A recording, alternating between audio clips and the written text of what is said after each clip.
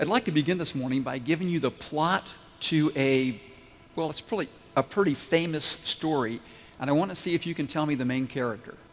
Are you ready? Okay, here we go. Here's the plot. After her father dies unexpectedly, this young lady finds herself at the mercy of her cruel stepmother and stepsisters. Okay, don't yell it out. Let me finish the plot. Okay? Hold on. I worked really hard on this. Despite her difficult circumstances, she refuses to despair. One day, this young lady meets a handsome young prince in the woods and receives an invitation to the palace ball, but her stepmother prevents her from going. However, help arrives in the appearance of a kindly older woman who magically makes a way for this young woman to attend the palace ball. And of course, that young woman is Cinderella, absolutely. And I believe that we actually have a picture, yes, of Cinderella at the ball with Prince Charming.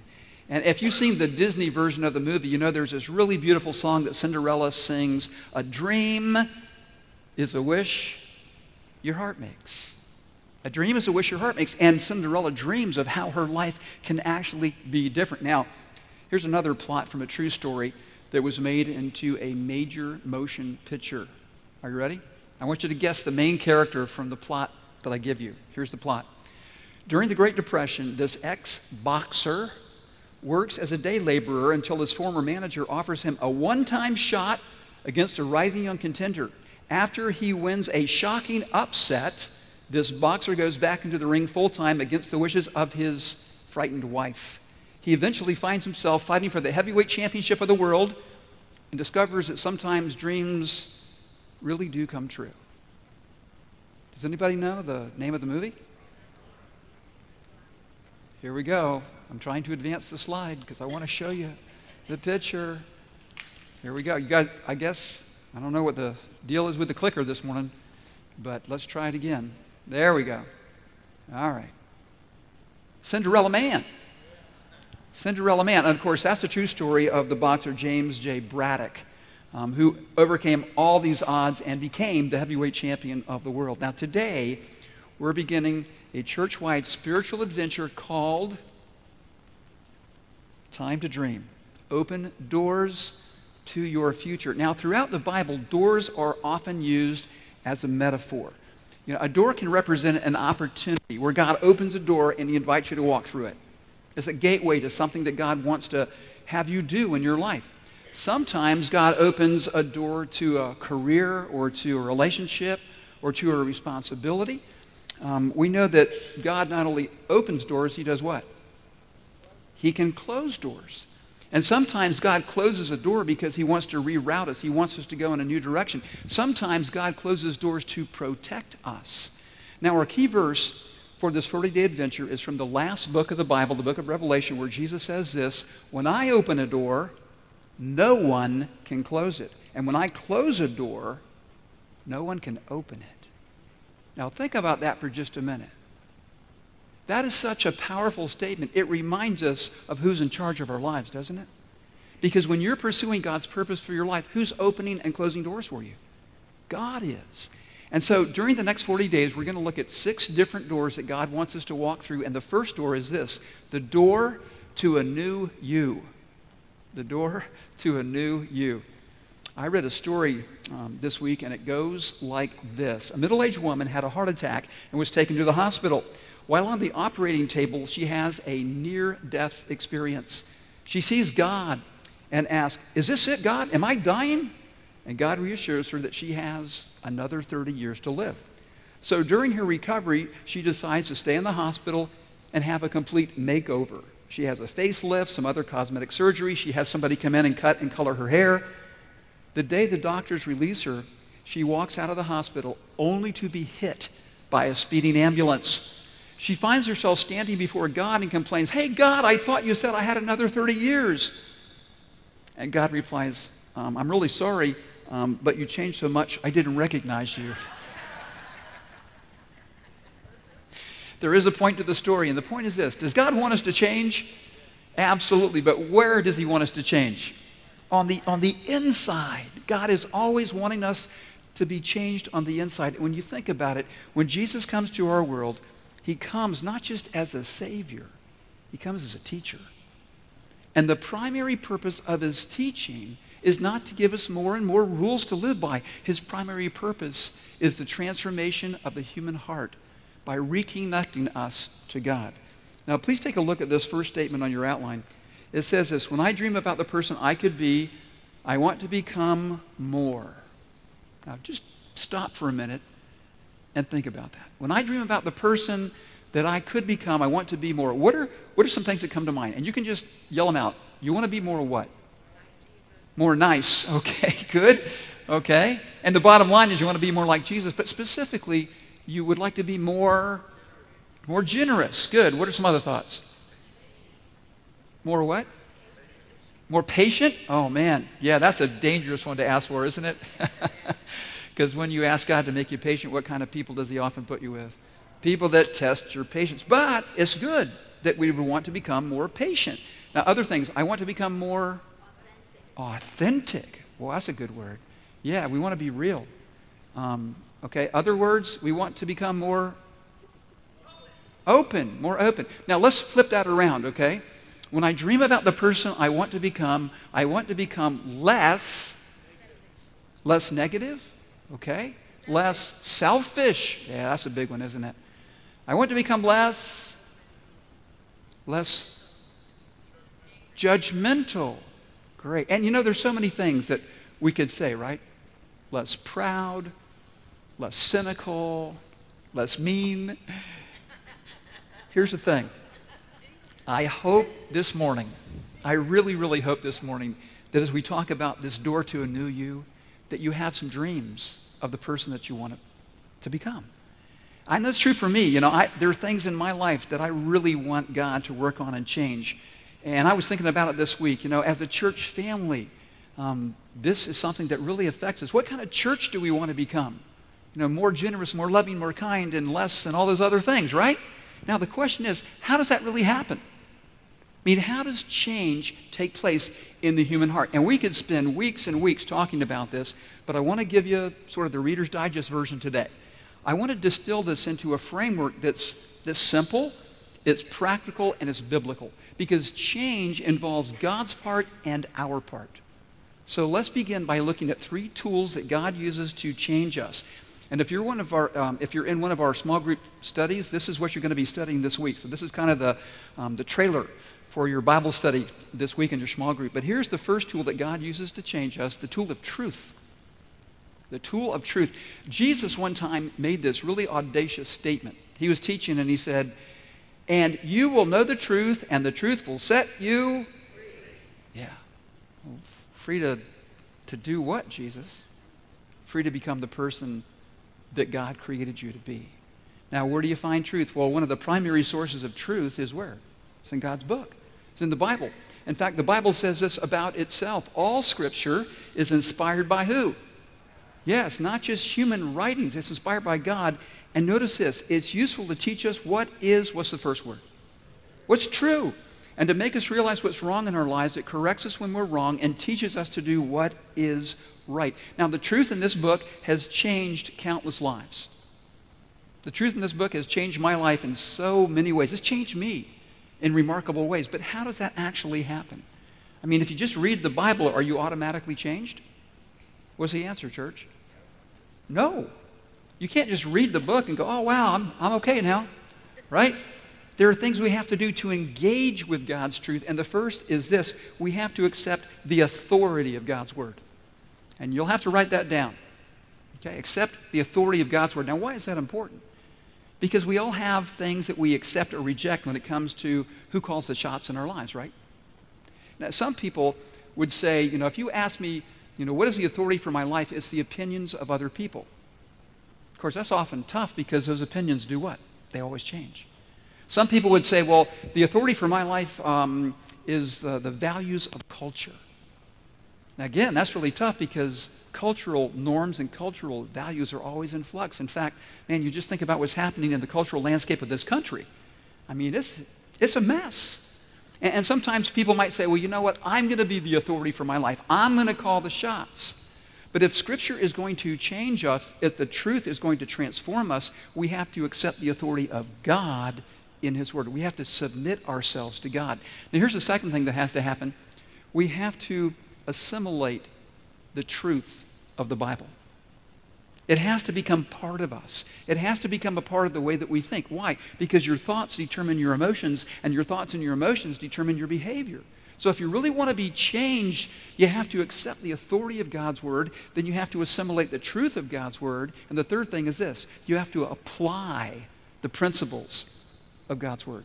So accept the authority, assimilate the truth, and apply the principles. And Jesus was really clear about this. There's a passage in the Bible that's found in Matthew's Gospel. It's Matthew 5, 6, and 7. It's called the Sermon on the Mount. And Jesus gets to the end of the sermon and he says this: whoever hears my words and puts them into practice is like a wise person who built their house where? On the rock. And when the storms hit, that house stood strong. And then Jesus says, but the person who hears my words, hears my teaching, and does not put it into practice is like a foolish man who built his house on the sand, and when the storm hit, that house totally collapsed.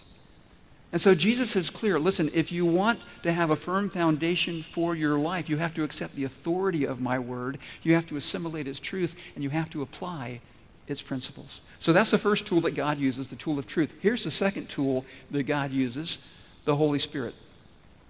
The Holy Spirit. Now, we know the Bible says there's one God, but this God exists in how many persons? 3 persons. There's God the Father, God the Son, and God the Holy Spirit.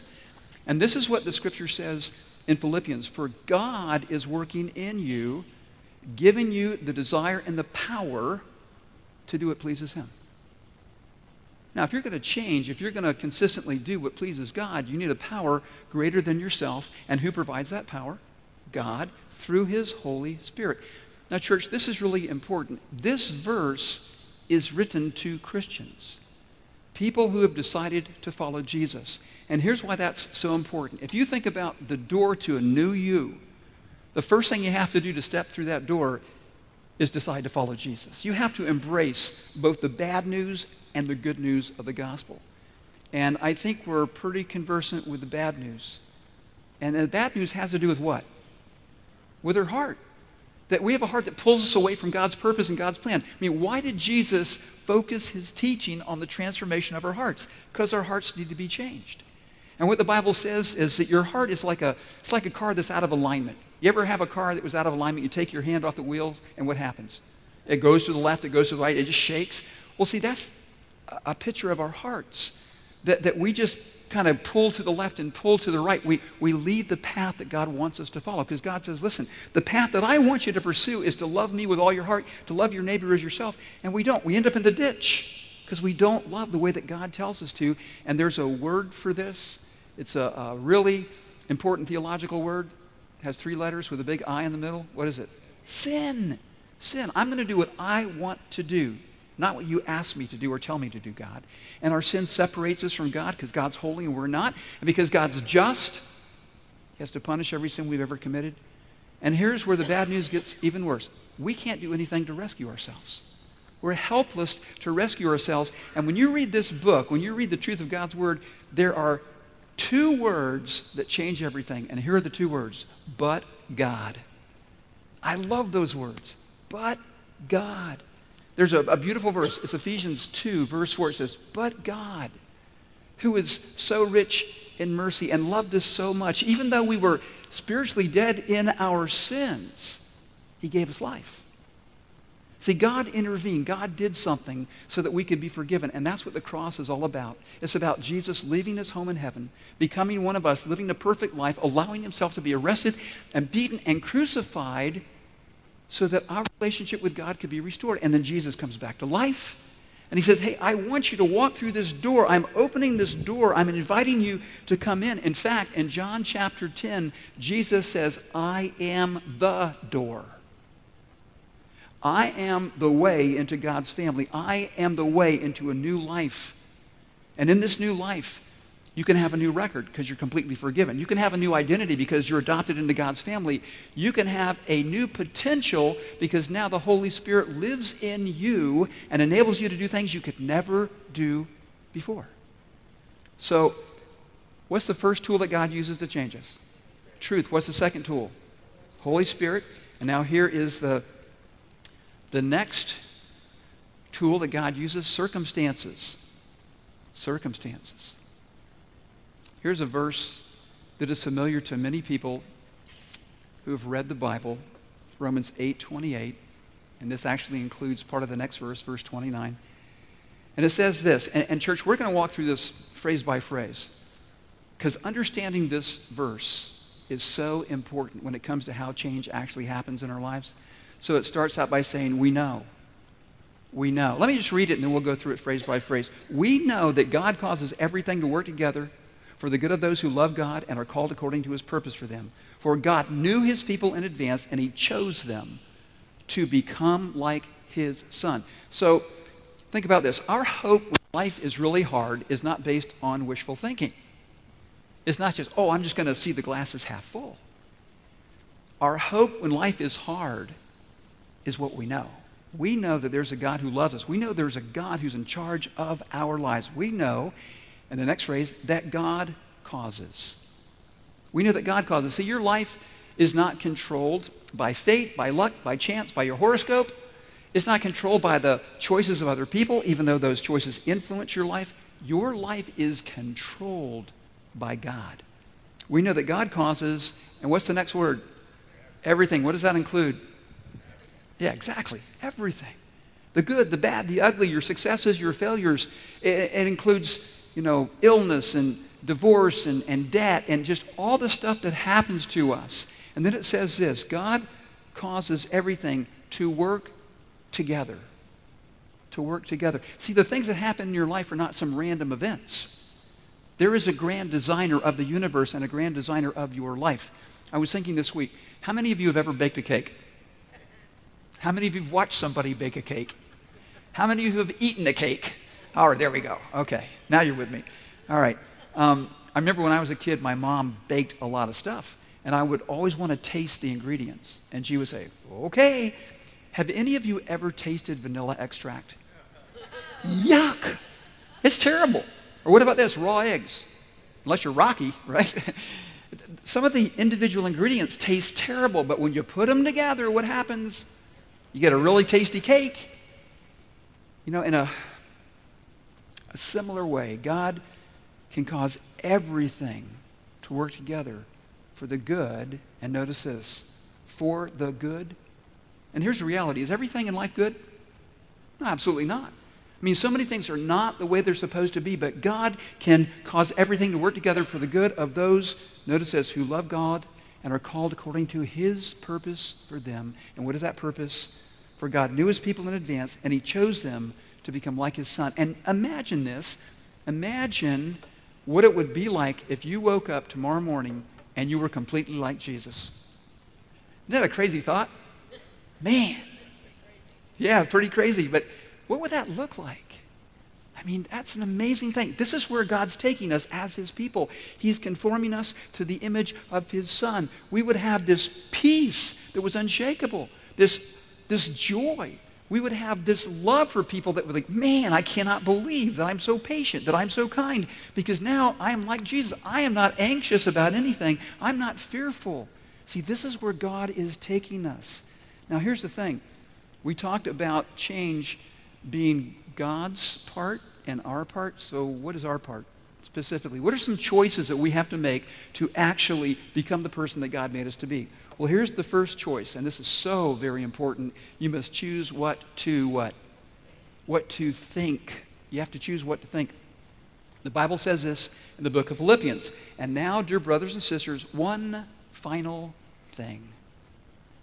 And of course, Paul is saying this is really, really important. Fix your thoughts on what is true and honorable and right and pure and lovely and admirable. Think about things that are excellent and worthy of praise. Let me ask you this. How many of you battled a temptation this week? How many of you, let me ask it again. How many of you battled a temptation? Man, maybe you don't need to change as much as I thought. Okay. How many of you lost the battle to the temptation? And listen, you can raise your hand. I'm not going to ask you the specifics, okay? Yeah, me too. Me too. Now, where does the battle take place when you're tempted? Exactly, in your mind. And if you want to change, if you want to grow and become the person that God made you to be, it involves a battlefield of the mind. And consider this. Can you think thoughts that will discourage you? Oh, yeah. I do it all the time. Conversely, can you think thoughts that encourage you? Yeah, I try to do that as well. Can you think thoughts that make you feel sorry for yourself? Oh, yeah. So you feel like Eeyore? Don't worry about me, nobody ever does. Right? Can you think thoughts that remind you of God's goodness and God's grace and God's love? Can you think thoughts like that? Yeah, see, we get to choose what we're going to think about. And so here's the key. We have to reject the lies of the world, the lies of the enemy, even the lies we tell ourselves, and replace those lies with God's, what? What's the first tool? God's truth. God's truth. And let me say this. If you have a discouraging thought, realize this. It's not coming from God. Do you realize that?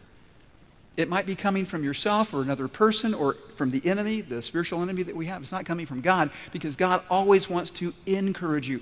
And consider this. Think about Jesus. Did Jesus face temptations? Well, absolutely. Did he ever lose the battle? Not one time. Now, that's pretty amazing, isn't it? You know, I think about when he was tempted, he's going to carry out his mission to be our Messiah. And he's been in the desert for 40 days, and he faces these temptations from Satan himself. And how does Jesus respond? Does he try to argue with the devil? No.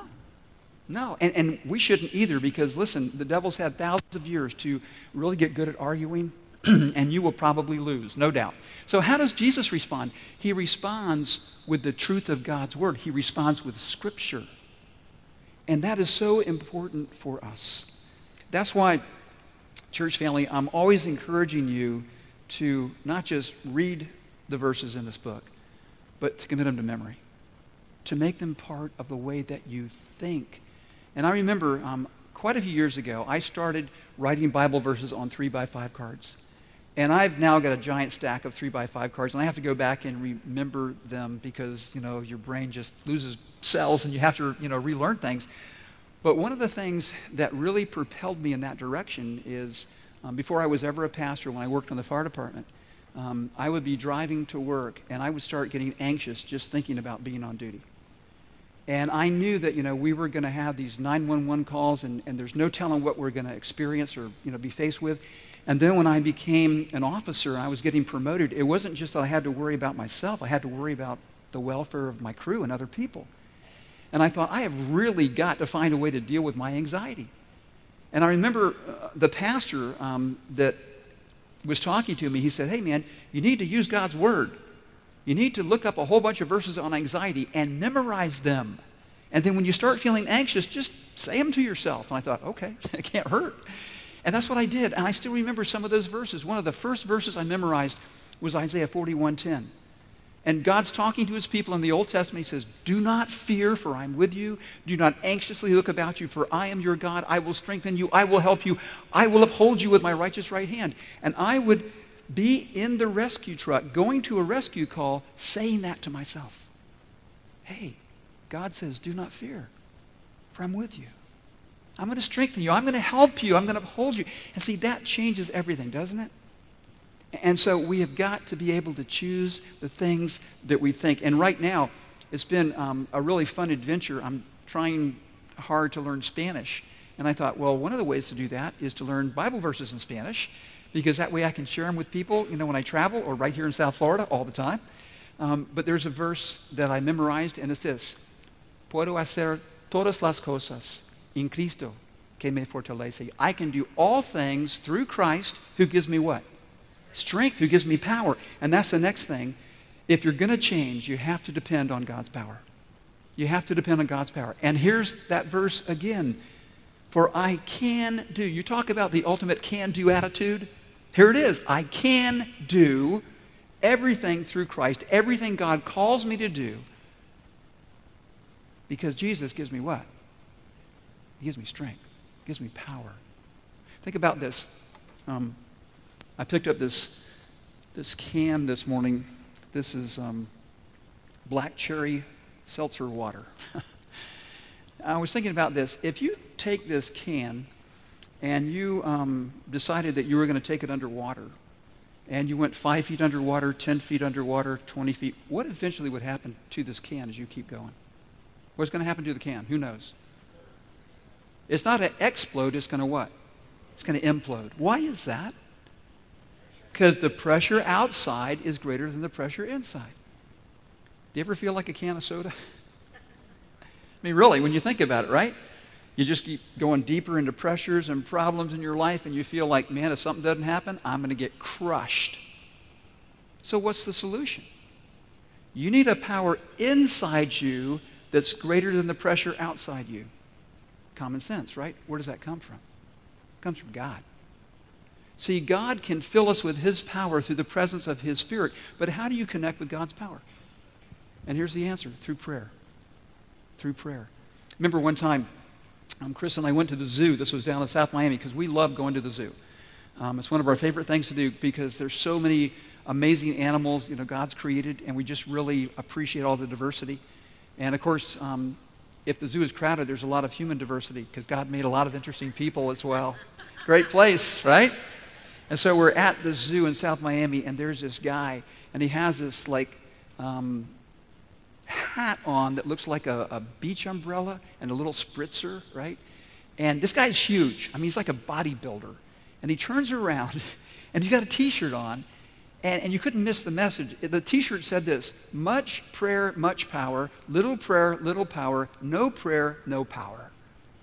And I thought, that's quite a paradox when you think about it. Here's this guy that obviously has all this physical strength, but he knows the secret of where true strength lies. It's connecting to God through prayer. So let me ask you this: how can you tell how much you're depending on God's power rather than your own? And here's really a pretty straightforward answer. Look at your prayer life. Seriously. Because the degree to which you pray is the degree to which you're depending on God. Much prayer, much what? Much power. Little prayer, little power. No prayer, no power. And church family, I was thinking, as I was listening to this documentary, and it had to do with addictions, and it was talking about the state of our culture in America and how people are addicted to so many different things. It was talking about people being addicted to opioids and addicted to alcohol and people struggling with sexual addictions. I mean, what is the ultimate answer? It's the power of God, isn't it? Really? The power of God unleashed in our lives? I know this is a complicated issue. There's medical interventions. There's, counseling. There's all these components. But the bottom line is that we need a power greater than ourselves, because Jesus said, you will know the truth, and the truth will do what? It'll set you free. And I remember I've had conversations with people that were asking for help because they're dealing with addictions. And there was this man who was just being really honest, and he said, hey, Pastor Dudley, I need to tell you, I'm just addicted to pornography. And you know what? That's a common story in our culture, really common. And I said, well, okay, what do you want to do? He said, I want to overcome it. I want to resist the temptation, but I need a strategy. And we talked about it. We talked about some practical things that, there are patterns of temptation and patterns of behavior that need to be changed and reversed. There's accountability that you can have with another person. There's, filters you can put on your computer, all of these things. But this guy was at a breaking point because he knew that he was going to lose his marriage. He felt like he was going to lose his faith, that he was going to lose his mind if something didn't change. And I said, listen, here's the bottom line. You need God's power. Because God's power is the greatest power on this planet, and God's power is made known in his love. Because that's what the Bible says. God is love. And it says this, that we love because he first loved us. And so this love relationship that God has with his people is the strongest force that we can possibly encounter. And I said this to this man, and I've said it to other people. When your love for Jesus is greater than your love for your sin, that's when you'll have the victory. That's a tipping point. But here's the thing. Who can give you that kind of love? God can. And so we have to come to him again and again and ask, because we just looked at the Bible verse. It says, God is at work in you, giving you the desire and the ability to live a life that pleases him. So if you want to change, What's the first thing you have to do? Choose what to think. Secondly, depend on God's power. And here's the last thing. You must respond to circumstances like who? Like Jesus. Like Jesus. And here's a beautiful verse. This is from Hebrews. It says, "And let us run with endurance the race God has set before us." We do this how? By keeping our eyes on Jesus. We have to continually say, "Hey, Jesus, what would you have me do? What should I be thinking if I'm going to think like you? What should I be saying if I'm going to talk like you, if I'm going to walk like you?" We have to keep our eyes on Jesus. And listen, church, this is really important. Circumstances by themselves don't make you a better person. They don't make you a more godly person. They don't make you more like Jesus. How you respond to circumstances accomplish that. So let me real quickly point out 3 ways that we can respond to circumstances as we follow in Jesus' footsteps. Here's the first. Remember that God has a purpose for your pain. Because Jesus always remembered that. In fact, in this passage in Hebrews, it says this, that Jesus endured the cross because of the joy that was set before him. Jesus knew that his suffering was going to accomplish something really, really important. Our rescue. And because of that, he was able to push through the pain. He was able to have hope. And that's true for us too. I remember talking with a dad. This is a number of years ago. His son had died, and his son was in his 20s. In fact, his son had been murdered. And so we were planning the funeral service, and he said, "Pastor Dudley, how could God possibly bring anything good out of this tragedy?" And as I sat there in his living room, I just prayed and I said, "God, help me. I need to give him some hope and some comfort." And in that moment, I thought, well, there's another father who knows exactly what he's going through, right? Because his son was killed.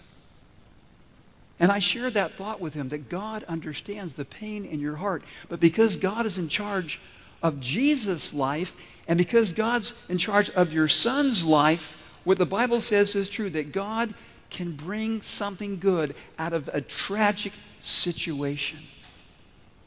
And you see, that's how we need to respond to life, especially when life is so hard. Because Jesus believed that his Father had a purpose for every problem. Now here's another way that we can respond like Jesus, no matter what we face. Are you ready? Give thanks. Now that seems, okay, I get it. Okay, I'm supposed to be thankful. The Bible says, "Give thanks in all circumstances, for this is God's will for you in Christ Jesus." It doesn't say give thanks for all circumstances. But in the circumstance, you can be grateful. And again, I think about Jesus. Okay, if I'm going to keep my eyes on Jesus, what does he do when he's in a really tough situation? Well, think about this. Think about the night before he goes to the cross. Every month we have a communion service, and I actually read verses from 1 Corinthians chapter 11. And it says, "The Lord Jesus, on the night he was betrayed, took bread, and after giving thanks, he broke it." Here's an amazing thought. Jesus knows that Judas is going to betray him. He knows that he's going to be hit by a tsunami of suffering, and what does he do? Gives thanks. What could he possibly be thankful for? Because, the circumstances are terrible. But Jesus knows this, that his life is in his Father's hands. And so despite all evidence to the contrary, he's able to give thanks. Do you see what that means for us? Because there are times when I look at my life, or I look at the lives of people that I love, and it looks like there is nothing good that could possibly come out of this. But then I remember Jesus, that despite all evidence to the contrary, he chooses to give thanks because he knows that his life was in his Father's hands. And that's true for every single one of us. No matter what you're going through, God's got you right in the palm of his hand. And here's one final thing when it comes to keeping our eyes on Jesus. We need to believe that God has a purpose for our pain. We need to give thanks. But here's something else from the life of Jesus when life is hard. Refuse to give up. Refuse to give up. It says that Jesus endured the cross. He dies. He's buried. But thank God that's not the end of the story, is it? He roars back to life. He ascends into heaven. He sits down at the right hand of the throne of God. He finishes his mission. And listen, if you're going through a tough time this morning, I just want to encourage you with this statement, and I think it really comes from God's heart through me to you, and here it is. Don't give up. Look up. And keep your eyes on Jesus. And church family, I was thinking about how to land the plane this morning, how to end this message. And it occurred to me that, it's easy to stand up here and say, here's all the things you need to do to change. Just 1, 2, 3, 1, 2, 3. That'll be okay. Is that true? No, it's really hard to change. It is, isn't it? And the question is why? Why is it so hard? And let me just encourage you by pointing out 3 reasons it's so stinking hard to change. And here's the first. Because we are slow learners. We are. But we're not alone. You think about the stories that God put in his book, the stories of Israel. Did they learn the lesson God wanted them to know the first time? No. God says, look, I'm going to set you free from slavery in Egypt, and I'll provide everything you need, and I'll take care of you. Just trust me. And they would not trust God. Another lap around the desert, And God would repeat these lessons over and over again. Has he ever done that to you? Yes. Man, he's done it to me. Lessons are repeated until learned. Okay, I'm really going to try to learn it this time, God. But here's something else. It's not just that we're slow learners.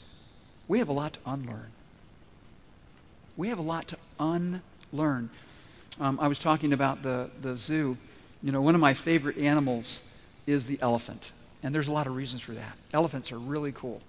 But you think about seeing a giant elephant, and he's just standing there, and so often they will have this rope tied around, the elephant's foot, and this little stake in the ground, and you think, man, he could pull that out so easily.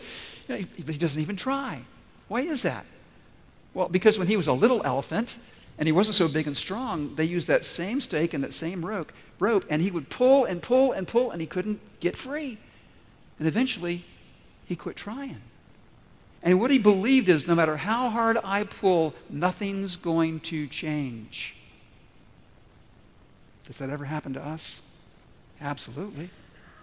And so as you look at your life, there are so many things that need to be unlearned. There are patterns of thinking and patterns of behavior that need to be replaced with new thoughts and new patterns of behavior. So don't be discouraged. It takes time. How long does it take to grow a mushroom? Overnight. What about an oak tree? Years.